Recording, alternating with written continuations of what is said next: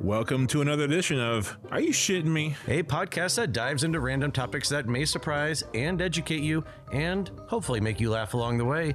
At least that's our goal, especially for each other. I am one of your hosts, Aaron. With me, as always, is my good friend and co-host, Brett. What's up, shitters? How you doing? Studio B, representing. Representing, yeah. And we have some friends with us here today. We do. We've got Len, who was recently on our UFO discussion. And Len's a pretty decent guy, so we thought we'd have him back and join us today. Yeah, welcome back. What's up, everyone? How's it going? What the audience may not know is that there were so many downloads of the UFO episode that they forced me to come back. That's right. So if you haven't listened to it yet, please go back and listen to it. And share it with your friends. Right, yeah. So here's a special treat. We've got Chuck. Chuck in the house. Yeah, hello everybody. Good to have you back, man. Chuck was the first special guest that we had on. He's special, but he was the first guest that we had on our show. It's an honor. Back by popular demand. Really appreciate you guys having me back. So I was thank super you. excited that you're coming back for this one. Yeah, as of today recording, there were no downloads of that episode.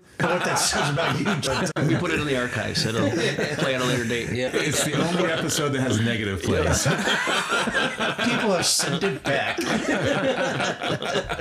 We're really excited to have you both here. It's going to be a fun topic. Brett's been talking about this one forever. Why don't you give us a little insight of what we're talking about today? Yeah, so I found some juicy tidbit on the amazing internet that we have, and I want to talk a little bit about some bands, and we'll get into the specific bands here shortly. I think for all of us, it's going to be a trip down memory lane with some of these bands, and we'll see if these bands are all that they were cracked up to be. We'll have some fun, get some good stories of our youth. And yeah, speaking of bands, I'm going to do a self-promotion plug here a little bit. My band, Humans Among Us, for anyone who's listened, they probably have heard me talk about it before, but we have music out now. Dude, I heard your song on the radio. It's cool. Check it out, humansamongus.com, and you can check out all the links and listen to music on Spotify and iTunes. Yeah, odd man out here. The three of you at least know how to play the guitar a little bit, and I don't.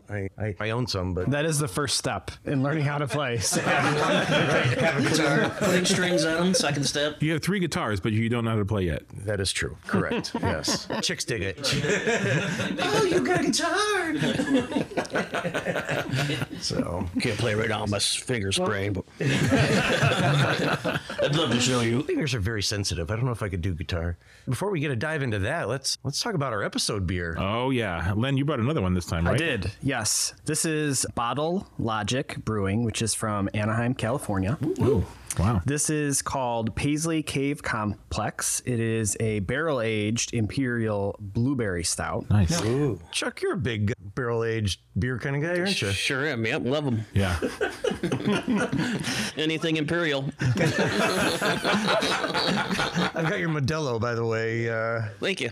It's a good, great Mexican golden lager. I like it. Yeah. So interestingly, this beer on the label gives you all kinds of crazy information about the beer itself. They give you a project brief, which says Imperial Stout brewed with marshmallows, aged in bourbon barrels, finished with cacao nibs, blueberries, and natural flavors. Wow. There is also a viscosity meter. This is a 7 on the viscosity meter. And there are some director's notes. So I don't know what this means, but dusk settles beyond the cave while sparks of man's first fire crackles. So they were high. That sounds like it, right? Now, and you're a big nibs guy, aren't you there, Len? Did you say nibs or nips? Yes. Both. Cocoa nips. This sounds amazing, actually. Yeah, I'm definitely looking forward to this one. Full disclosure, it was refrigerated and then left out for at least an hour or so here to warm up a little bit. Yeah, I think stouts, like room temperature stouts, is where it's at, especially the barrel stuff. Yeah. Isn't that how they drink it in Europe? Yeah. America's more of turning it into a cold beer, which should really be a warmer beer. That's at least that's the version. You know what? We're gonna have to do a To Europe. to Europe. We're gonna have to do. We should do a podcast there. Well, we will when Yeah. We'll do a warm beer tour. warm beer and piss tour. Yeah. All right. So Len Holy has shit, that just, smells good. just distributed our beer for us. Wow, that smells really good. Chuck's gonna be like one and done. This is a 12.5% ABV. All right. Very blueberry smell. Yeah. Very. Yeah, immediately off the top, I get the blueberry. The flavor, too. Man, that cuts Holy through nice. crap. Wow. And then the aftertaste, it's lingering in my mouth, that blueberry flavor. Yeah, you know what I like though? We've had this before with beers on our episode beers as well as in our own life. Some that are just so fake flavor. This doesn't come across as being a fake Right. blueberry to me. It wasn't like they just took some oil and put it in there. Some of the peanut butter ones I've come across always have a weird nutty flavor, but Or this cherry. Yeah. The cherry's a really hard flavor to get. Yeah, this is fantastic. Who is this again? Bottle Logic. It's very sweet, but it doesn't. It's got a very nice blueberry flavor that just sticks around. I don't think we've discussed it before, but Len is a little bit of a beer geek as well, like Aaron and myself. Chuck, not as big of a beer geek, or I should say, not the craft beer geek. Chuck, would you say that you're more about quantity over quality when it comes to beer? Are we talking about women or are we talking about beer? What are we- Two words wisely. I certainly appreciate a good craft beer, especially in the industry that I work in, running a bar. I have an appreciation for it. I like them. What I always tell people is at the beginning of the night I'll have a few, but by the end of the night I'm drinking Miller Lite. That's just my go-to, and it's just what I like to do. I'm comfortable with it. You can drink like a whole bunch of them and not really feel like super bad with those either. Yes. So, one of these and you're done, I think. Like almost 13%. And that's the thing with the craft beers is if you're not paying attention to the alcohol percentage and you're used to drinking beer all the time, it'll catch up to you. My first time with Bourbon County, I think I mentioned on the first podcast, I told you the story. Yeah. When you don't know. Chuck went to town drinking 4 or 5 of those, 6 of those, and Yeah, I drank a full 6-pack after a night out. Oh my gosh. And then a couple hours later, I was wasted. And I was like, how did I get? And I turned the can around and looked at the percentage, like, Jesus. So that kind of taught me a lesson real quick. Wow. Respect it for what it is. Yeah. I almost would argue this is one of my favorite beers we've had on the episodes, on any of the shows so I far. would say it's close up there with the Bourbon County. Yeah. Not quite Bourbon County. Definitely sweet. So if you're not into a sweet beer, this will not be your thing. Or if you're diabetic, maybe stay away from it. But otherwise, it's pretty good. Top Wow. notch. Good stuff. Yeah. All right, let's talk rock and roll. Let's do it. So I dig out your CD players, gentlemen. You have them, right?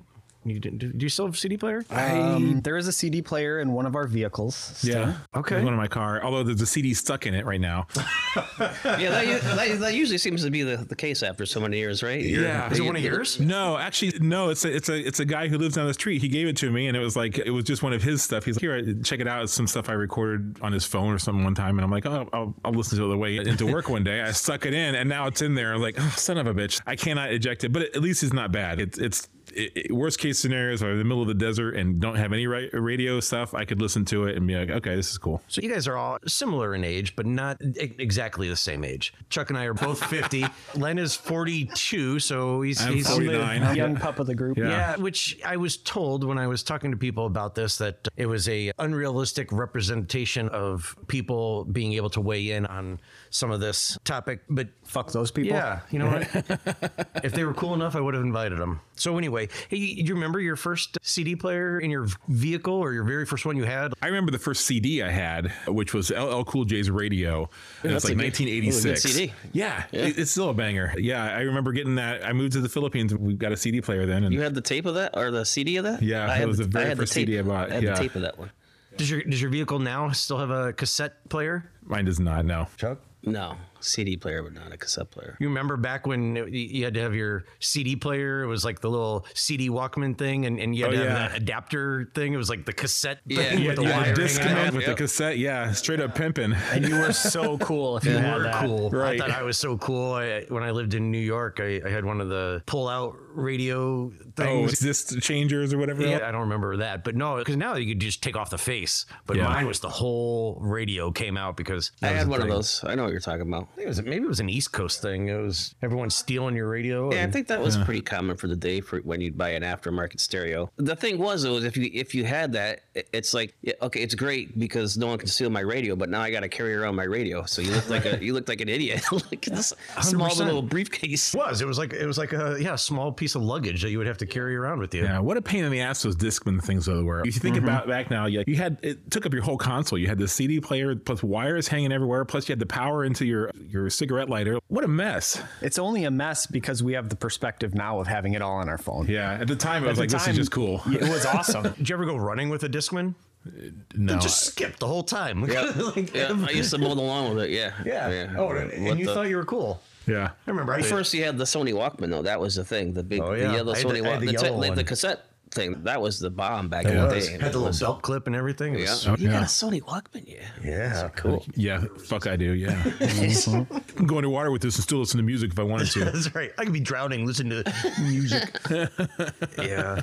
So your first CD was what again? LL Cool J's Radio. Len? Boy, I don't remember my first CD. I do remember. Did you ever have cassettes? The first cassettes I had were Guns N' Roses' "Appetite for Destruction." Yes. And then Metallica, "Ride the Lightning." Those were my first two. Two very cassettes. good albums. Distinctly Still remember good having albums. those. Yes. Wow. What your first CD? You remember what it was? My first CD, it's funny that you brought that up because I'm good like that. it's actually one of the bands we're going to talk about today, which some people like and some people don't, was 10 by Pearl Jam. Because I was still listening to cassettes up until my parents bought me a CD player and they brought me that CD. So that was, I don't know if it was the first one, but it was by far one of the first ones. Yeah. Mine was a Billy Joel CD. I don't remember specifically which one. Billy Joel had the first commercially available CD on the market. I did not know that, actually. I don't remember which one it was, but yeah, Billy Joel was first. We could stop the conversation right there. I learned something today. Well, you just wait, friend. Your mind is going to be blown. You guys ever join up in the Columbia House? Yep. Get the CDs yeah. for- Oh, yeah. How many Yes. times did you sign up? Or no, don't admit to it. I would go back and forth between Columbia House and BMG. Yeah. So you Oh. do Columbia House, you get all the CDs, then you cancel, then you go to BMG, take a little couple month break from Yeah. Columbia. You gotta, Oh. you know. You know never to play the did game. BMG. That was I Yes. did the same thing. And Oh yeah. those were awesome, though. I got so much of my collection was from How I those got two. my collection. How do you Yeah. think that they made money? Because everybody was doing that, right? You order 10, wasn't it like 10 10 cassettes for for a a penny? penny or something? Yeah. But then you got into the subscription. Right. Then you were supposed to buy more at a regular price. You had to buy a minimum, Who did though. that? Who I never did that. None of my friends ever did it. I'm sure people across the country were not doing it. So I'm wondering, like, did they? Yeah, and at that point you could send in a check. You didn't have to have a credit card. You right. could send in You mail don't in a actually check have to be a with real person. Here's to an like- IOU, right? This is just as good. You might want to hold on to that. All right. I know how this discussion is going to go, but we're going to talk about some classic rock bands, 5 of them or so. Actually, there's going to be quite a few that we discuss. Some of these bands, Chuck mentioned Pearl Jam. I think that they'll fall into the grunge metal category, but we'll get into that. Some of our younger listeners probably don't even know what grunge is. I don't know. Grunge is making a comeback, man. Oh, is it? Let's give them some credit. Yeah. All right. What is grunge for our listeners? Grunge was really a response to the hair metal and fake music of the 80s. Right. It was really an aggressive, in your face, simple kind of rock music that younger fans at the time were just craving, something that was real. Is grunge out of metal? Some people would say I was going to say grunge is a derivative of punk, of if it's more of So anything. punk and metal? I mean, because it's got No, elements. I say it's more punk and what would be considered alternative rock, which you'd call nowadays, but just because the energy, the attitude, and where, like what Len was saying, where it was coming from. Because if you remember at that time, there was a point right before grunge happened where it just got so played out, it became so music produced, and they're just spinning these It's fucking... just an act Yeah, now. it's just an It's act. It just lost its validity to it. At least that's how I felt as a listener. So when it did come out, to me, it did have that kind of like punk attitude, in your face.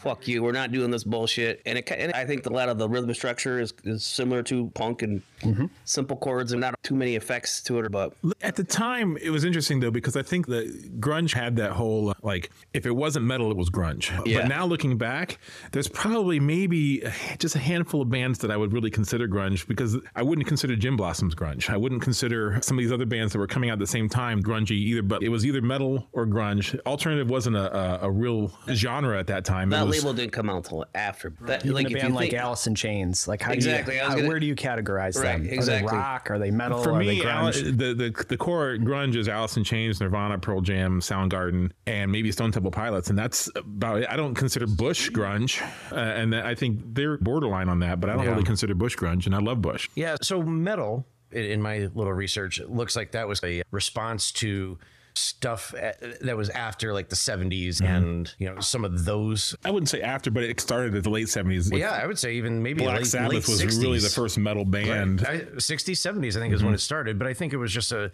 that Kiss. time an alternative to what was going on. I definitely think metal roots in like a blues, Chord driven. yeah, like a psychedelic sound almost. I think grunge was mainstream definitely by early 90s. Yeah. But Let's go ahead and get a dive into the first band that we're going to dissect. Metallica. So Metallica, self-titled album, Metallica, also known as the Black Album, was, in my opinion, a launching point for them with that album. I wouldn't say a launching point, but it was their crossover into mainstream. And that's something that a lot of people were like, oh, they were selling out and becoming mainstream. But I think that's what launched them into... From a metal band to a mega band. Yeah. Yeah. I mean, you can't watch a football game now without hearing... Enter Sandman. Once you make it to stadium and arena, then that means you're it. So Who Let the Dogs Out is... Now they've made it, huh? They've made it. Exceptions to that rule. I cringe every time that comes up. Chuck's like, I immediately retract my statement. I reserve the I right thought we were to talking about music, and I apologize. Interesting for me about Metallica is that, and I think they are a unique case study in music, but I think they really, we talked about them bringing metal into the mainstream in the 90s, but I think they also really started what would be considered thrash metal. Yeah, like that was just gonna say that. When they first started as a band in the early 80s, it was that was a new style of music that came to the US. And then over that 10 years they continued that, and then if we're talking about the Black Album in 1991, it was a complete shift in the way that they were developing songs, in the type of musical structure, in the way that the bass interacted in the band and the lyrics. And so it almost was a complete identity change for them in 1991. I remember watching a documentary where they were talking about James Hetfield went and took vocal lessons so he could learn how to sing. Because prior to that, it was a lot of just... It wasn't shouting. I don't really consider him not singing before, but it was a little bit more melodic, where before it was just angsty and angry and that kind of stuff. And interesting fact about that is all the albums prior to the Black Album, he doubled his lyrics. So he would sing, and the vocal would have to be simple and straightforward enough that he could sing over it again in the exact same way. Yeah. And then starting on the Black Album, they stopped doing that. So he could actually do some inflections and say, or do little weird things with his voice. So. Yeah. I know we're talking about the Black Album as their kind of crossover, but I got to say their song One from Injustice for All was really probably their first crossover. And that was like the only song on that album that I think made the crossover. And it was on MTV. They did a video. Well, the video is what got you. Yeah. And you're just watching that. Like, this is so cool. Absolutely. That video is just engaging. Holy crap. Those songs that have those kind of crescendos in them. Wow. Like that just gets you, and you totally get engaged and you get pumped up. That's where the thrash parts come. That's if we're talking about before the Black Album. I love Metallica. They're one of my most favorite bands. But thrash bands, I like Pantera. I'm a huge Pantera fan. You had them back there. I don't know if anybody remembers Suicidal Tendencies. Oh, yeah. They were the basis for Anthrax. Metallica. Anthrax was another one. Slayer. Like all those guys. I love Slayer. That music that was like the shit of the time. That was very that's high all energy. I listened to. It was very, I don't know if I want to say underground, but it wasn't mainstream, that's for sure. And there was a certain group of people that only listen to that. We call them metalheads. And I think Metallica is the band that really brought all that mainstream and made it more acceptable for other people to listen to that type of music without feeling like, I can't let other people know I listen to this type of music. You know what I mean? And look at them now. They're on commercials. They're everywhere. And we'll get to that. But those songs, Nothing Else Matters and Unforgiven. Yeah, it's a big one. Wherever I May Roam. Like those Sad But songs are True. huge, and they're like, to your point, Chuck, like a staple on so many things. Yeah. Like you hear them, you don't even realize you hear them or you know it, but you hear it. You know, the Sad But True, the guitars on that whole album, it just really punched through for me. I started playing guitar in '89, and I was, like I said, I was a metalhead, but like that album was like, holy shit, the tone of this just sounds huge, and just such an aggressive sound. powerful. It was just such a great album. So tell me, Aaron, I'm going to ask you, Metallica, were they or are they? I think we've answered this. Were they or are they relevant? Either the band or this LP specifically this LP. How relevant? I think, yes, I think they are. And I also got into them though before then. I was Ride the Lightning and Master of Puppets. Well, they were those albums are great too. Now, I will say I didn't enjoy them as much until '91 when that album came out, and I went back and paid more attention to it. I had the albums, but I didn't listen to them. Artist, that's a thing that they have to do. If you release an album and it doesn't make your listeners want to go back and listen to your old stuff too, then you've either lost your Yeah. connection or your ability or whatever. A really good band or artist, that's what they do. You're like, shit. I think that there's nothing more exciting as a listener when you discover a new band to find out they've been around. Right. Then you go and you explore whatever album or their most popular songs, and then Even if you're like, I really got to check these guys out, and you go Even if back they're into the completely history. different than what they are now. Yeah. But if it makes you go back and listen, that's cool. A really good example of that for me is Aerosmith. I didn't even realize they were around in the 70s. My first introduction with them was Permanent Vacation, which was late 80s. And then, of course, Elevator or Pump or whatever it was. Mm-hmm. Yeah, next. But then you go back and like, oh, shit, they've been putting stuff out since the 70s. Those are good albums, but they weren't like what they put out before. Yeah, exactly. I wish Run DMC, that was the shit. That's how I actually got more into Aerosmith, because I was into hip hop really before I was into rock. Right, you used we were to be talking about LL Cool J and Run DMC, beatboxer, weren't you? UTFO. And Yeah, you used to bring cardboard with you, and really, in like 5th or 6th grade, we would actually sit out in the playgrounds and do breakdancing and shit in the. we did that too. I had a Michael Jackson jacket, dude. I thought that was the shit. Red with the black stripes. How'd that hold up? You know what? It didn't. My outfit never worked because my mom wouldn't let me get parachute pants, so the outfit was never complete. But man, So to get back to your question about is Metallica relevant today, I think no, I didn't ask you. I know, but I'm jumping in. He's putting us back on track. We're guiding the ship. So as I thought about that question, there's really a few different things that I would consider would make a band relevant. So one would be, does the band symbolize a genre of music? Are they symbolic of a genre of music? Like when you think of metal, is Metallica a band that you think of? It's in the name. The second point would be, has that band inspired other musicians or other bands over time? I would also think we got to look at record sales. How are the record sales?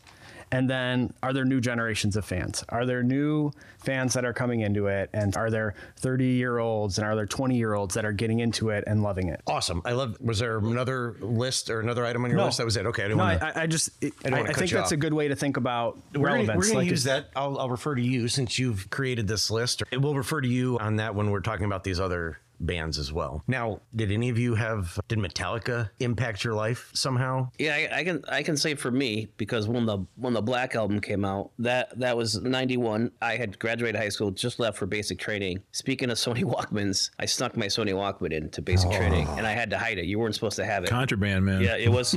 It was considered contraband. And the one album I think I bought down at the PX was the Metallica cassette. And every fucking chance I get, and during basic training, I listen to that thing, upside and down. Like, I've got this image of you with the yellow headphones and the wire that you're trying to hide. you couldn't listen to it. You listened to it at night, but you had to hide it somewhere in your locker, or it wouldn't be found for inspection. So you had to hide it somewhere. I wasn't the only one doing this at this time. Other people were doing it too, but. For me, that's just how I remember. Really, like a Justice for All, Ride the Lightning. I listened to those, but I wasn't really into them. And what you just said, after that album, I went back and really started to get into them and listen to the catalog of all their stuff. Yeah. But that one album just kind of got me through that time. It wasn't a rough time or anything, but that's just kind of how I identify. It was a pretty cool experience for me. I would definitely agree with those sentiments. The lyrics resonated with me as a young kid. And it also, Aaron, I think you were alluding to this a few minutes ago, did inspire me to play guitar. Yeah. That was really the album that kind of... Metallica album did? Mm-hmm. Really? Or just hearing how powerful those guitars were on that album. It just was new. It was something that was foreign to me at that point. Yeah, that's what I was going to say. For me, it was like I started playing in 89, and the two albums I can pull out as these are the seminal ones as a kind of a trying to learn guitar and trying to play guitar was Metallica's Black Album and Nirvana Nevermind. They never came out of my CD player. They were always in, and every time I got it to play, this is what I was playing. Damn, that's like 40% of your CDs Hey. in your mix there. You guys still listen to Metallica? Yeah. I do. They just put out some new music. They did. Yeah, it's They probably did. out. Yeah, actually. They already sold out for their tour for next year. Yeah, so Chuck and I looking at like concert tickets, and I'm like, man, if there's not a meet and greet, I'm not interested. And then already it was sold you, out. wasn't it? And it was like, oh yeah, their meet and greet tickets are how much? I don't even remember. It was Probably a like insane $500 or $600 amount of money. yeah. It was more than that. No, it was $1,000 or something. I'm like, well, But it's like a whole day event. You get to go. they better give me like a back rub for $1,000. James Hetfield comes out. Yeah. Those are nice hands, man. Sing to me while you're doing that. Your fingers are a little rough from playing guitar. I don't listen to them as much as I used to. If it's on the radio, I won't turn it off. I know I made my plug earlier on, but if you listen to my music, it's very different from that kind of stuff now. And we actually call it like space groove or lounge kind of music. So it's completely complete opposite spectrum of metal. So you're saying you guys are a lounge act. I'm more of a psychedelic kind of rock person now at this point, but I still enjoy it. And there's certainly times where I just put it in and I just want to drive and listen to Metallica or Slayer or any of those old bands. Overkill, I love Overkill. And it's not a mainstream stuff, but I'll blast that any day of the week, especially in the summer. Open the windows up and crank it. So I will answer all the questions. I did not like Metallica. Wow. Well, in fairness, your first album was Billy Joel. I mean, Metallica was not something that I didn't know anybody that listened to it, and I'm sure I did. Not even the Black Album. Hey, What didn't I you answered like the about question. it? Was you just not metal, or you just weren't into metal at all, or was it? It just wasn't on your radar? Yeah, or- it definitely wasn't on my radar. Definitely, I was a very sheltered kid, and I listened to a lot of oldies. Who put the bump in the bump, whatever. I had never owned any Metallica song, album, cassette, anything until about a month ago. Len bought me Metallica vinyl. Okay. I Which officially- album? The Black Album. Black Album, Oh, of right. course, yeah. Excellent, yeah. Because I can handle that. Again, it just wasn't something that I was exposed to. And yeah, it was the metalheads. And I wasn't a metalhead. I was a little prep kid, turtleneck and Right. sweater and guys. suspenders and my penny loafers. You guys got the new Billy Joel album? Did you say penny loafers? I said penny loafers. Did you wear penny loafers? I'm sorry, it sounded like you said panty loafers. Well, it's the same thing.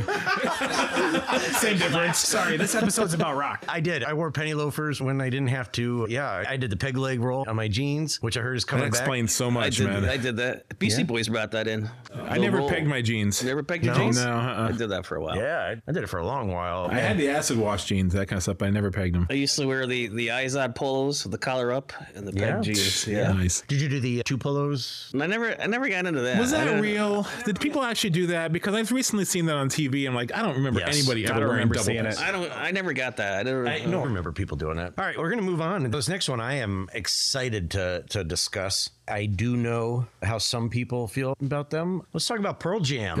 Yeah. Let's not.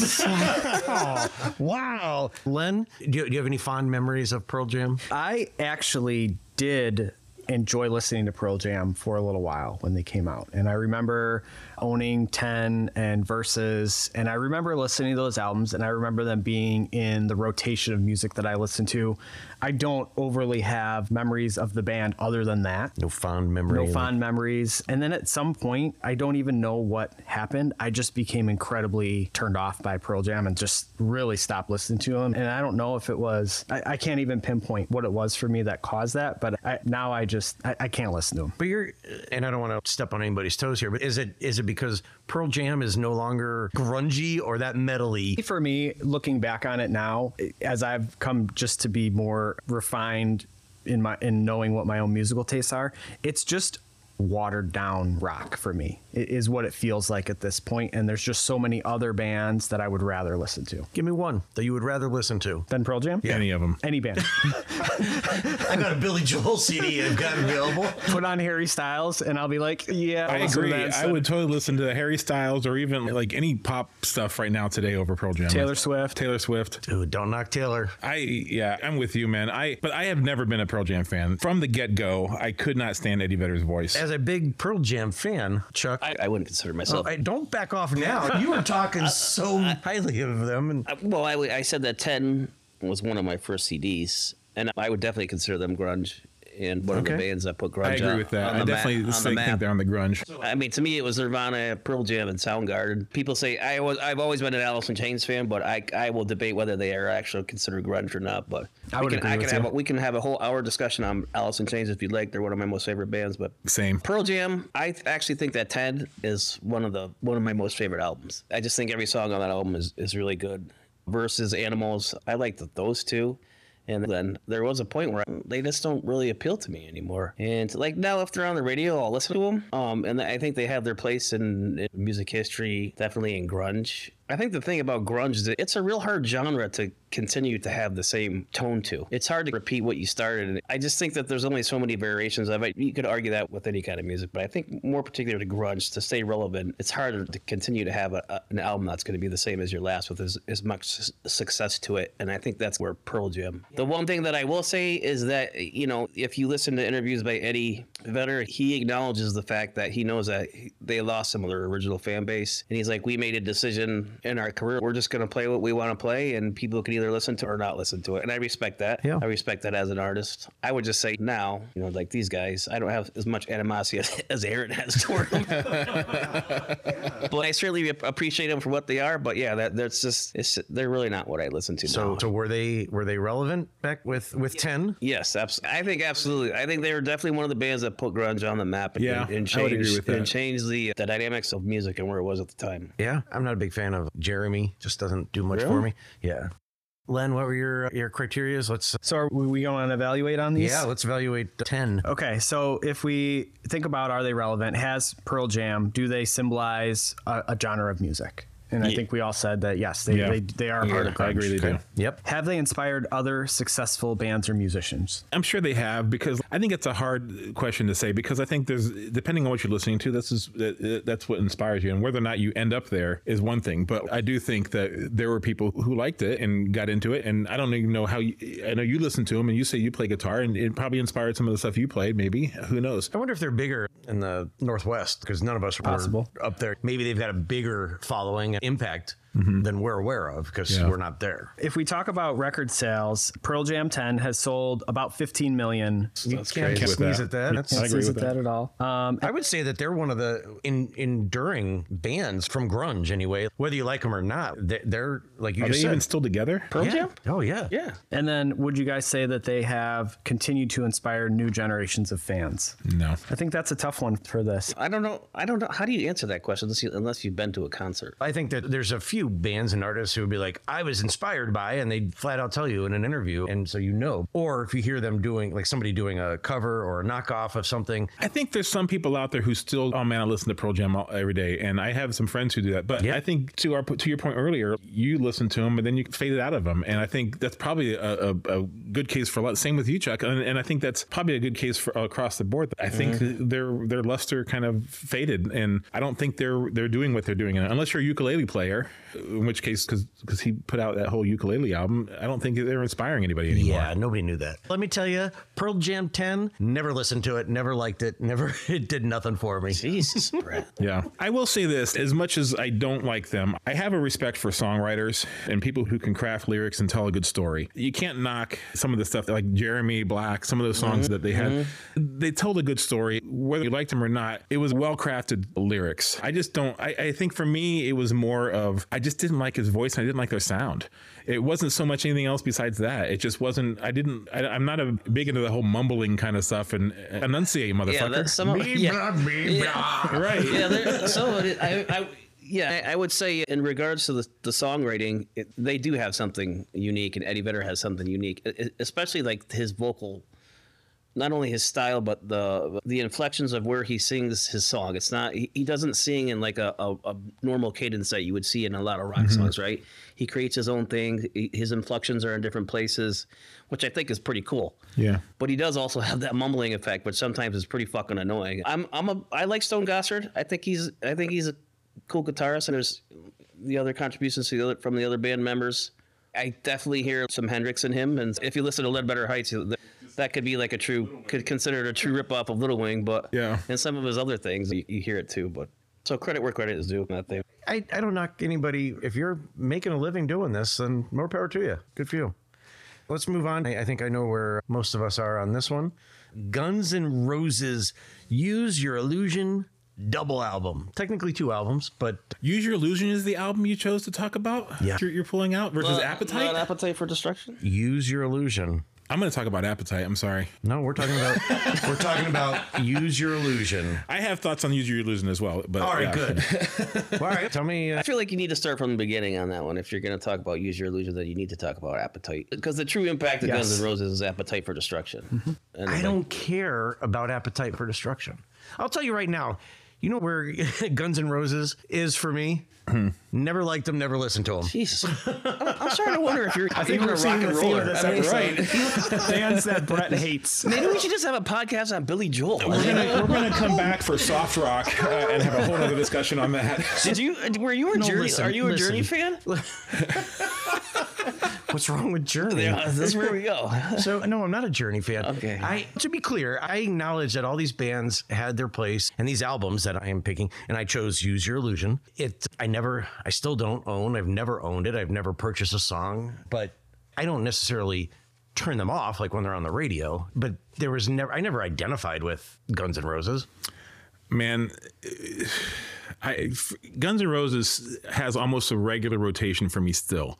I can't think of about, I don't go longer than a month without probably listening to Appetite. That album for me was huge, and it still is huge. And Use Your Illusion wasn't bad either. I actually went to, I remember going out, Sam Goody, lived in Virginia Beach, midnight release, and got Use Your Illusion 1 and 2 and came back and listened to them, and I loved them. I think they are the closest albums that Guns N' Roses put out to Appetite. All the other stuff, I don't think I have any kind of care for. I know all the other albums, I have them all, but I don't listen to those.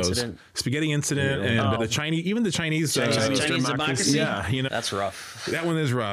It only took 5-6 years to come out too, and then have it be not even the members. It was pretty much Axl Rose and whatever hired hands he had at the time to call Guns N' Roses. But So for me, absolutely, Appetite Destruction stands out way more than the Use Your Illusion albums. But I will say that for the Use Your Illusion albums, what I found so compelling were two things. One was they were the first kind of mainstream band that really latched on to creating some longer songs and didn't give a shit about whether they were going to get played on the. Okay, I liked that song. I love Coma. Coma is my favorite, one of my favorite songs on that album. And there are some Civil War, 10-minute songs, Civil War on that album that are just crushers. Yeah. And they didn't care about the radio play. Yeah. The other thing that really impressed me about those two albums was that they did Don't Cry, two completely Different separate versions of Yeah. lyrics on those albums. And just never. And just the ability to do that just seems,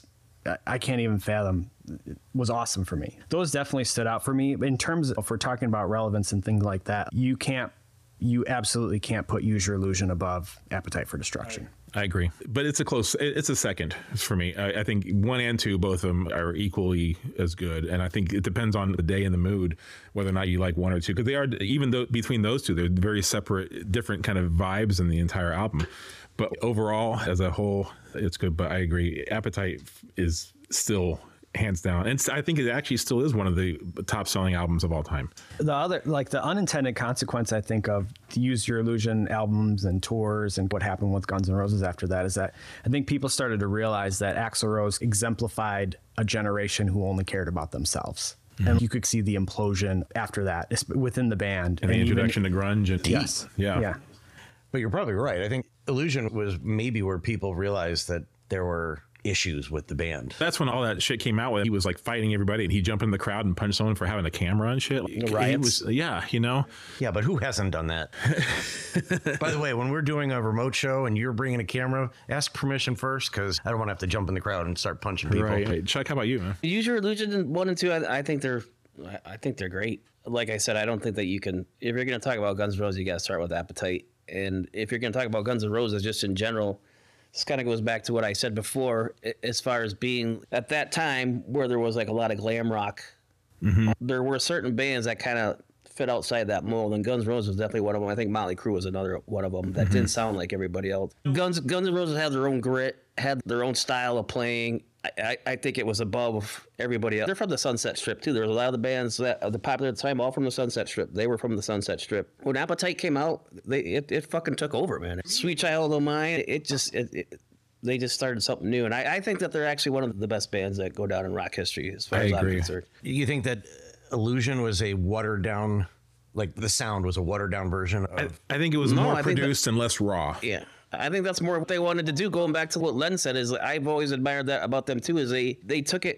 Going back to what I just said, they weren't doing all the other shit that all the other glam rock bands were doing. They did their own thing, and they were successful at it, and it was really good music. Interesting, I have kind of a story on this one. I've mentioned it before in podcasts that I lived in the Philippines at the time, and I was a little bit like removed from modern music at that point because we just didn't have it over there available to us. We didn't have a radio station we listened to. They didn't have It was things were in Tagalog, or it was a foreign kind of thing. But I was in the basketball team and we went to Manila and we had a day where we Oh, went wait, together. I got to interject. What's that? Go ahead. You were on the basketball team in the Philippines? Yeah. You had to be the tallest guy. Oh on the man, I team. dunked on everybody. It was great. How low were the baskets? I'm sorry, I just had to bring that up. But we went to the mall and there was a record store there, and I went in and the guy's he's like, "What are you looking for?" I'm like, "I don't know. I'm just looking for something new." He goes, "Hold on a second. I got some stuff for you." And he pulled out for me. It was Guns N' Roses, Appetite. It was NWA. It was there was Bon Jovi and Aerosmith and Twisted Sister. I bought all those at the same time. Like you said before, you listened to oldies, and I grew up with that kind of stuff too a little bit. As soon as I put in Appetite and NWA is the same thing. Those two albums were the most aggressive albums I had ever heard. And I was like, holy shit, this is something different. They're cussing in it, first of all, and it hooked you. And like you wanted more. Yeah, I wanted more. And for me, that was what really clinched it for me. And it's still a very aggressive album. I like that you brought up NWA because even though we're not particularly talking about them, they're like the influence that they had. Huge. And what they started. Yeah. Was they were at the same time right there, and you couldn't help but not listen to both of them. They were in the equal ways. It was complete opposite spectrum, but both had that really massive impact, I think, on people. Speaking of that aggressiveness in the Guns N' Roses album, I remember I must have been like 12 years old when this album came out. And I remember purchasing it outside of my parents knowing about it. Mm-hmm. And then my mom was driving me somewhere. For some reason, I put it on in the car.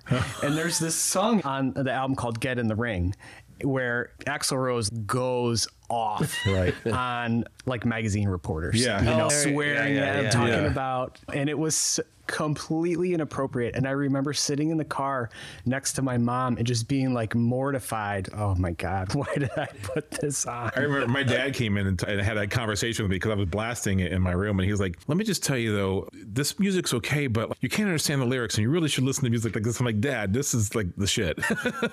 Your dad had a soft spot for some metal. Oh yeah, he was huge into Zeppelin, and he loved that kind of stuff. What was the one that you're? He loves Black Sabbath. Yeah, War Pigs. Yeah, mm-hmm. Yeah, he was a huge fan of that one. Yeah. So Lynn, what was the response from your mom? My mom was actually pretty cool about it. Yeah, and I think she not like that, but I really encourage this. I think we just rolled into the next song, and neither of us really said anything about it. We just moved on. I feel that way toward my son's music. Same way with your father. A lot of it just has a lot of the N-word in it and just stuff. And like I told him, I'm like, you can't be blasting this. I think that's to me, it's way worse than listening to Guns N' Roses. Yeah. All right. Total record sales. Keep in mind, this is a double album. To date, 35 million. That's pretty good. In comparison to Pearl Jam was 15. So do they split that when it's a double album? Yeah, so that's combined. Right. So each album counts. I wonder how close they are. Mm-hmm. I mean, do they only sell them together? No, certainly not. Right. You can buy them separately, right? Yeah. So I think actually didn't they used to come in a double? Yeah. I think you could get it that way, but now you can get it separately. One was blue. Definitely. I think yes. I had to buy them separately. With it first when it came out, it was when I went to San Diego. It was two separate albums I had to purchase that day. All right. What else is on the list for? All right. Does Guns N' Roses exemplify a genre of music? Yeah. Would you say what? Yeah. I think what is it? I would say hard rock. Yeah. Hard rock. Yeah, hard rock. Yeah, you're right. Hard rock. Have they inspired other bands? Yes. Yeah, They had certainly. Actually, Guns N' Roses, I think this is more Appetite Destruction, but I think they're almost credited as being the band that paved the way for grunge. Really? I've seen that report. Which is in many interesting enough, ways. though, because Kurt Cobain hated Guns N' Roses. There was that was more with Axl Rose than it was. You're right. They had the whole thing because I don't know if you remember the awards ceremony, and Nirvana had one. I think it was 1 year. Was it for the Grammys or where Guns N' Roses and Nirvana were in the same category? Nirvana won, and Axl Rose was shit talking Kurt Cobain. I think he said something about his baby or something. Oh, and when they got up there, Dave Grohl had on the microphone, he's Axl, where are you, or something like that, like totally antagonized him. So they had this riff that went on for I years. didn't know that. Yeah, it Very was. interesting. Nice. What else is on there? Would we say that they have new generations of fans? I would say yeah. I don't think anyone's listening to anything new from them. Like I said, Chinese Democracy was not a great album. No, but I think there's younger people discovering Appetite. Absolutely. I think any of these that have stood the test of time, there are always going to be new generations of people who are discovering them. Are they all on the same level of what they were back in the day when these albums came out? Right. No. They're not going to have that same impact. Do they have an impact? Yeah, of some sort they do. It's been mentioned a couple times. Let's jump into a little Nirvana. Nevermind. Yeah. You guys okay with that choice? Yeah. Fuck you. Thanks. All right. Nirvana was everywhere. When I was in college, man, I hated Nirvana. Man, I just could not stand them. Brett, are you on the right podcast right now? This was his topic that he brought to the table. Whose fucking house am I in right now? So my neighbor used to, he had a really nice stereo system, and he would put Nirvana on, and it was just on an endless loop, and he would turn that thing up to 11, and he would go down the hall to the like Teen lounge. Spirit? Yeah. He would go down and leave it, and I was in the room right next door. Back in the day, it was just cinder blocks separating us, and that was it, and I could hear everything. It was so freaking annoying, and I used to go in there and unplug his speakers, and then it would take him so long that I'd be gone before he would figure it out. And he could never figure out who was unplugging it. I'm like, dude, You can't blame the band on that, though. That's his other guy. that was my I experience. hate you because of this guy that lived next to me in my dorm. Dave, I'm sorry. It just wasn't my thing. Now, I will say this. I heard a nice special on Sirius Radio or something back when it was the 25th anniversary, a deep dive into some of the songs and some of the stories about the band, and totally hooked me. Of the bands we've talked about so far, it's the only one, but it took me 25 years to appreciate them. I just didn't want to give them the time of day back then in college. Yeah. For me, it was because they had, again, guitar, because they were huge when I started playing. The whole album sounded so good, and it was so simple. There wasn't a lot of complexity in the songs.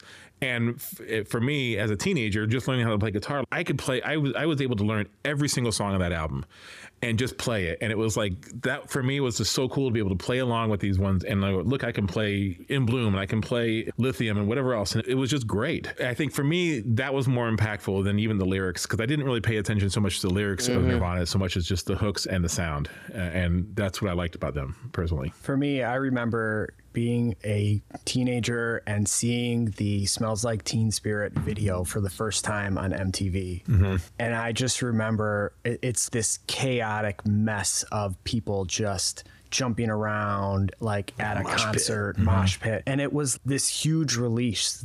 It was a place to let go of all this pent up aggression. And as a teenager, whatever feelings you have, and just trying to figure out a way to deal with that. It was a way to like grasp onto something. And it was something that I could relate to. And it was just the loud music and the aggressiveness of it and the simplicity of it, I think is, like you say, Aaron, that's really key to this. It's not complex. It's not a intricate song that you have to understand chord progressions and structures and all this kind of stuff. And it just resonated. Yeah. It just hits you in the face. Yeah. And that was what I needed at that point in time in terms of music. So I love the drums on the beginning of the song. That I always enjoyed. Yeah, I would say, just going back to when I first heard them, that was right after I had gotten back from my training from the basic, then went AIT, and I had stated before, I listened to the Black Album by Metallica. That's all I listened to. But when you're in there, you never have a chance to hear what on the radio.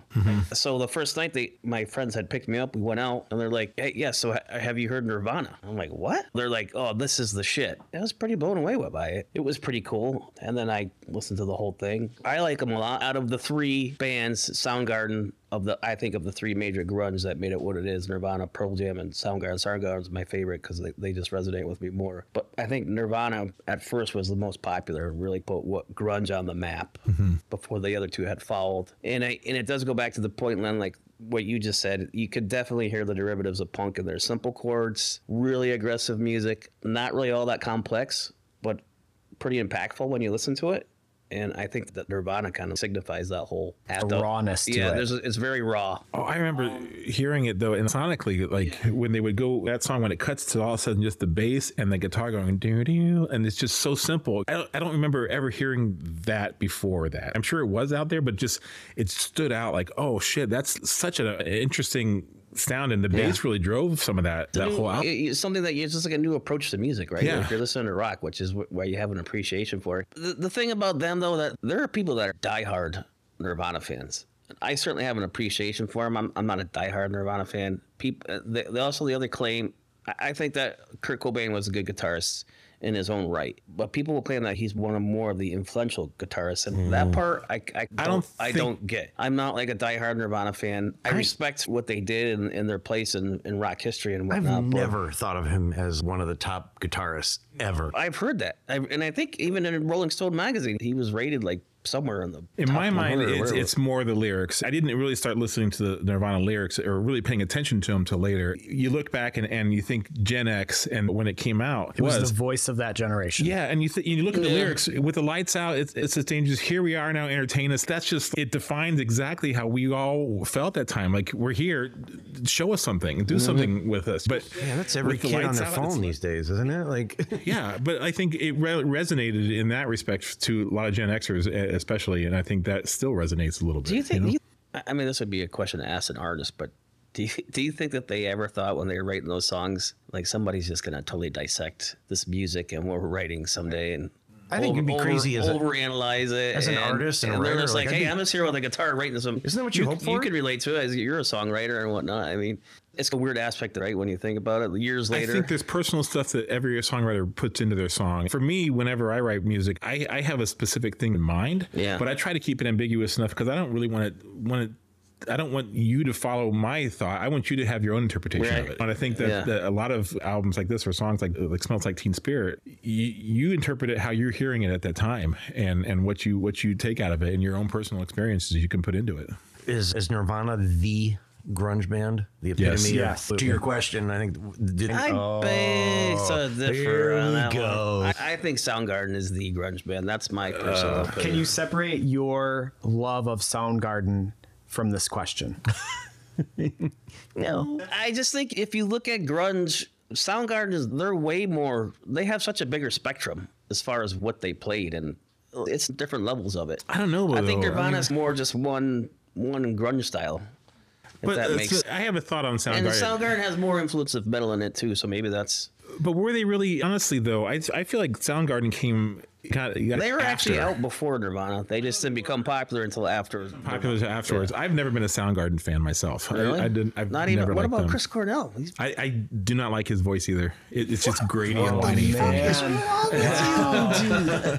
It's just whiny. By saying that. It's we need whiny. This was escort one of for the Aaron, best please. voices of all time, dude. Oh my. I would listen to them over Pearl Jam, but they're a close second down there for me. Wow. That's a pretty strong Chuck, statement. I'm with you on Chris Cornell. I think he's one of the best rock artists of all time. His voice is unmatched to almost anybody. He was all over the place.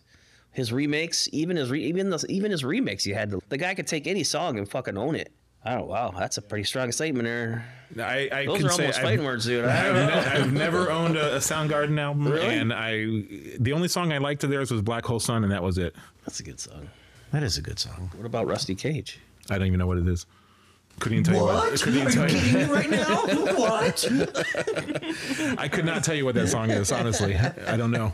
All right, so you guys are out saying that Nirvana is the definition of grunge. To me, when I think of grunge, the very first band I think of is Nirvana. See, now I will say though, for me, the first, and you obviously it's Soundgarden. For me, Alice in Chains is my first thought of grunge. See, and for me, Alice in Chains is more like, Hard rock. yeah, like more hard rock, more metal-ish than Nirvana. And I think we're splitting hairs. That's I mean, if you're gonna talk about all four bands, Alice in Chains all day for me. Yeah. I fucking love them. Yeah. And speaking of them, because they're not on the list, which they should be, but going back to that question about are they influential to the younger generations, I can speak from experience. One of the last times Alice in Chains came to Chicago, I was surprised at how many 20-year-olds were there at an Alice in Chains concert singing the song that they were playing. I had that same experience. And I was so happy to see that. And I cannot believe this, that a whole nother generation is listening to these guys as they should be. Yeah. And really recognizing what they are. Yeah. So that was pretty cool. all right, so let's go back to the questions. Okay, Len? so we talked about, do they symbolize grunge? for Yes. sure. Yes. Have they inspired other bands and musicians? Yeah. Yes. I think absolutely. New generations of fans for Nirvana? I would say I think they have inspired new generations. I think people are listening to them. Obviously, they haven't put an album out since '94. This is I should get the band back together. yeah. Oh, too soon, Chuck. Too soon. Is it too soon? Really? Yes. Okay. Total record sales, 30 million. Okay. Yeah. 30 So, million. Seems to So be if the we look magic at number. all the bands so far, we've got Pearl Jam at 15 million. We've got Guns N' Roses at 35 million. We've got Nirvana at 30 million, and we've got Metallica at 48 million. Wow. so just a little side note. So in April 2021, that was the 520th week on the Billboard 200 chart for Nevermind. Really? Wow. Now, to be clear, I had to do a little more digging. It doesn't say consecutively.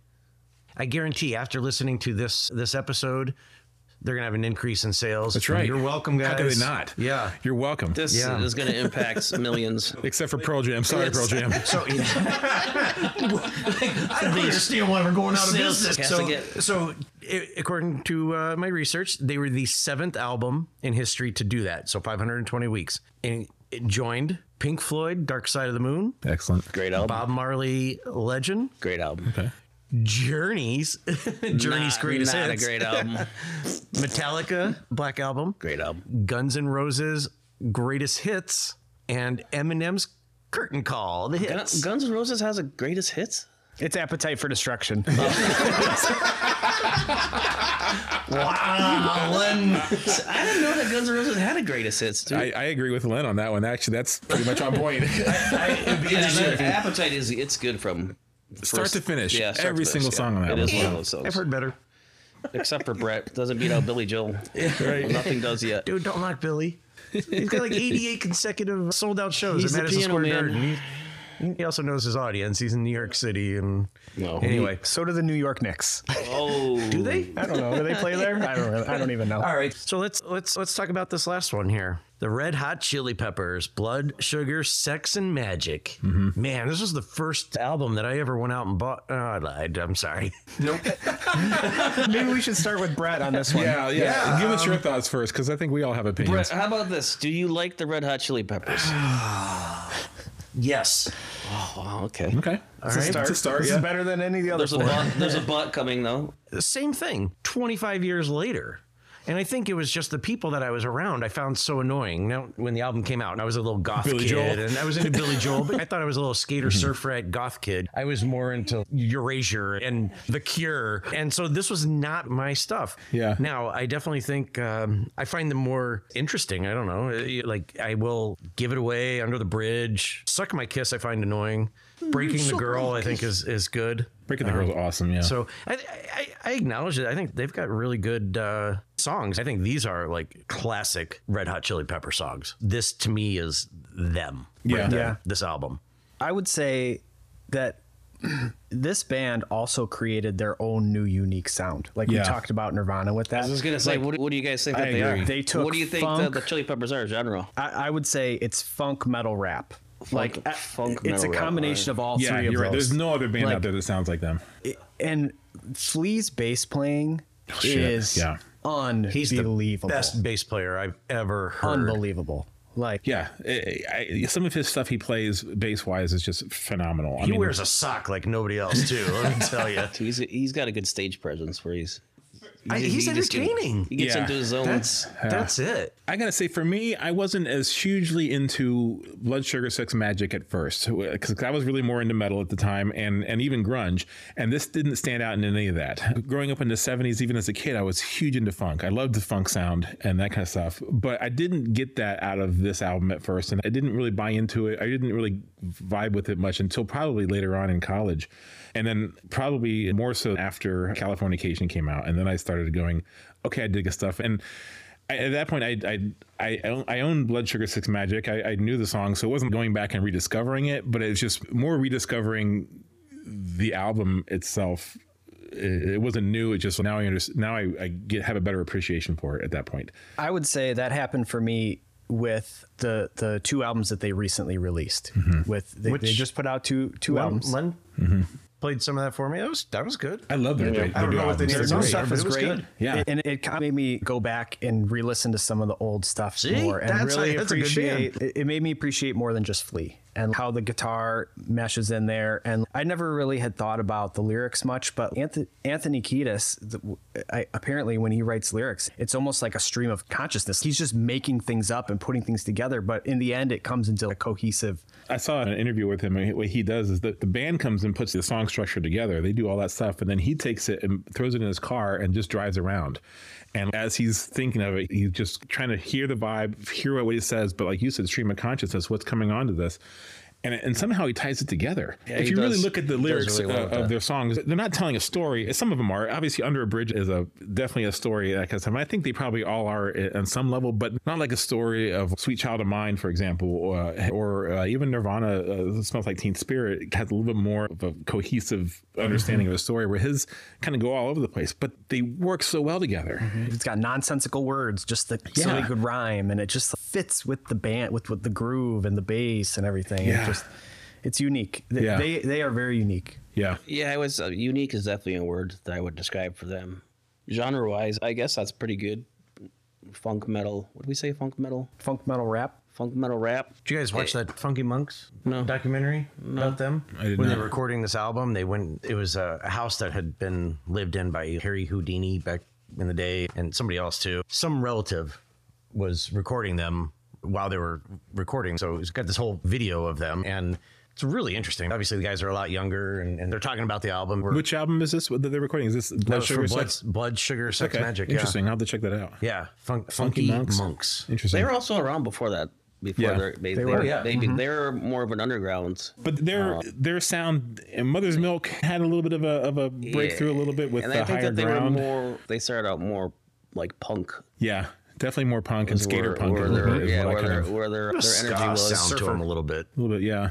Yeah, Southern California Yep. punk is really probably a good way of saying it too. But Mother's Milk kind of started that mainstream, but then Blood Sugar that's what launched them. That was their crossover. Yeah, going back to Anthony, he has a really cool vocal structure. He raps, he sings. Yeah. He's all over the place. He like you doesn't said, do yeah. a typical rhythm structure in a song. What did you say? Scats? Yeah, it's a song. It's a singing style. Can you give us a scat? Can you demonstrate for us what a scat is? Minnie the Moocher. Go listen to that. Great. Now their sales are going up. Right. You're welcome. Yeah. All right. So were they relevant, or are they, or In terms of number of record sales, they're the least of all the bands we've talked about. Blood Sugar Sex Magic, 10 million to date. lame? It's hard to put a genre of music on them. I think you did. It's their own. It's Yeah. their own sound. Yeah. Would we say they've inspired other successful bands and musicians? I would say, Yeah. at a minimum, Flea has. Yeah. Yeah. Yeah. And John Frusciante's guitar playing is so tasty. Oh, actually, all four of them. In my mind, they're one of the few bands, especially from that time, that really you turn on TV today and they'll have an interview with They're on any of 60 them. Minutes. Yeah, and they're still talking about stuff, and so all four of those musicians are top notch and very personable, very outgoing, and yeah. And they're selling out arenas Yeah. across the world Yeah. right Still. now Yeah. with a new album that they just put out. So Yeah, I think so. They're still relevant. Yeah, speaking of that, Donnie Wahlberg was on WGN, Yeah, I saw him. and he was talking about New Kids on the Block. Another one of Brett's favorite albums. Probably is. So far, I wouldn't be surprised. Got a problem with that? But like he's talking about these tours, and I'm Hanging like, tough, man. and I'm like, who the fuck still listens to New Kid on the Block? Somebody does, because they're still selling out arenas. Every time you think a band sucks, look to see if they're selling out big venues. If they They're are, doing then like a fan experience They thing have now. they have a fan base. Yeah, and I'm like, it blows my mind. You don't think that they're really relevant, but just because you're not listening to them anymore doesn't mean that Like, other people even aren't. like Taylor Swift, she's super talented, right? Super successful. I don't really care to listen to any of her songs. can't tell you any of her But she's by songs, far but- one of the biggest artists of all time. Yeah. Continually sells out arenas. Yeah. Her albums always go number Breaks one. the Ticketmaster. Ticketmaster. She Yeah. breaks Ticketmaster. That's a thing. We should have a whole podcast on Ticketmaster. fucking Ticketmaster and ticket sales and all that bullshit. Yeah. So, Brett, Yeah. where did these 5 bands come from? So- why are we? I'm telling you, besides all ones that you don't like. because they Brett, I'm going to choose were in my my least favorite reject- albums of all my time reject, right. and talk about this. Yeah, if I had to make a list of all the albums that I've never liked or listened to, that's a really good question. Thanks for asking. So just to recap, we have Blood Sugar Sex Magic, we had Nevermind, we had 10, and Use Your Illusion 1 and 2. 1 and 2, and then Metallica's Black Album. Black. They all came out within 6 weeks of each other. Yeah. In the fall of 1991. Nevermind and Blood Sugar Sex Magic came out on the exact same day, September 24th. Didn't REM's Out of Time also come out that same Get time? me started on REM, dude. But I think there was more. I think there was a couple other albums that came out that were pretty influential as well. but I could was be wrong. there? So yeah. There was, REM, by the way, they came out in March of that year. Okay. But Van Morrison had an album, The Pixies, Primal Scream, The Cult, Kyuss, Bryan Adams. I know you're a big Bryan Adams fan. James Taylor, all had albums that came out on that day. Same with Tribe Called Quest. Ooh, that's a great. We can talk about them. That's great. That's a great album. Tell me about it. Low End Theory? Yeah, every song on there's. We listened to that thing up and down during high school when it came out. It's just that unique. That's like a specific genre of rap too. I don't know. I can't remember. It was like the same time Queen Latifah came out. There's like a few bands. Acid rap or jazz rap or I don't can't know remember what it was. Like, it was just unique. It was just it's a great album. I probably can't do it justice when explaining. No, so far you're really nailing it. I think that anybody probably of our age group has listened to it. Right? Actually, I honestly have never have. I've You should- never listened to you should Tribe listen Called to it. Quest. Yeah. Nor have I. Nice. You guys are killing me right I now. recommend that you do listen to it. Actually, Soundgarden's Bad Motor Finger was supposed to come out on September 24th as well, but it got pushed back due to quote unquote production problems. So it didn't come out until October 8th. But I saw that little tidbit come up that these all came out within 6 weeks of each other. Yeah, And I did could know arguably that. say that these were very influential albums, especially at the time that they all were released. Beginning of the year, for about 8 weeks or so, 9 weeks, #1 artist. The album To the Extreme. Oh, Anybody?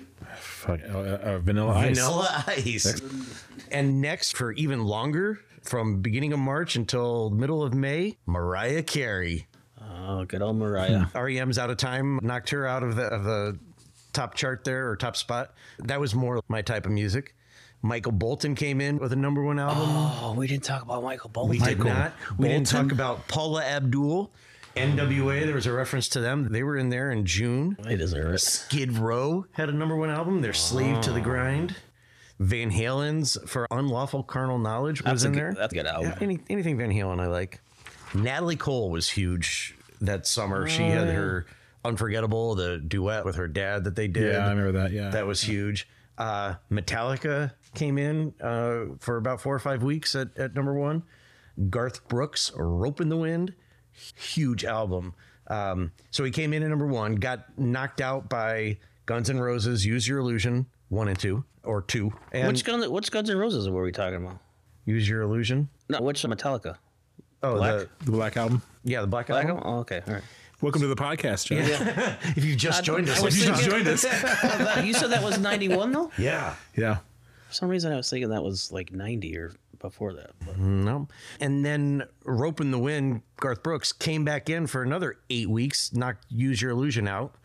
He was knocked out by U2, Achtung Baby. That was a decent album. That got displaced by Michael Jackson's Dangerous album, which was and is one of the best-selling albums of all time as well. That's not crazy. I'm not. I don't know if I'm dating myself or not, but I saw Michael Jackson in concert. Oh.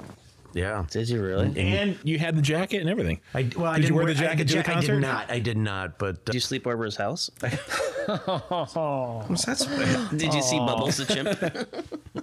yeah. Nirvana, by the way, Nevermind, didn't hit #1 until February of 1992. Interesting. So it took months before it got up there. Rope in the Wind knocked them out of #1 again. That was once again #1 album for another 6-8 weeks or something crazy. And then Wayne's World came and dethroned Rope in the Wind. Really? Wayne's World. Yeah. And then Queen came back again. That was their reintroduction. I think a lot of our introductions to Queen. My question, out of these 5 albums that we just discussed, are they classic rock? No. It's funny because they're getting played on the radio station Classic rock. Let's come back to that for sure. Let's real quick do a quick shout out again to this beer. If you forgot at this point, we were drinking Bottled Logic Paisley Cave Complex. Really good. Len, thank you for joining us again. Chuck, thank you for coming back and joining us again. A lot of fun. For you listeners at home, what was your favorite album from 91? And of those albums, which one do you think is the best one? And which one do you think is the worst? So give us your rankings. We appreciate it. If you like what you heard today, check us out at aysm.show. You can learn more about these things. And then tune in because another episode will be coming up of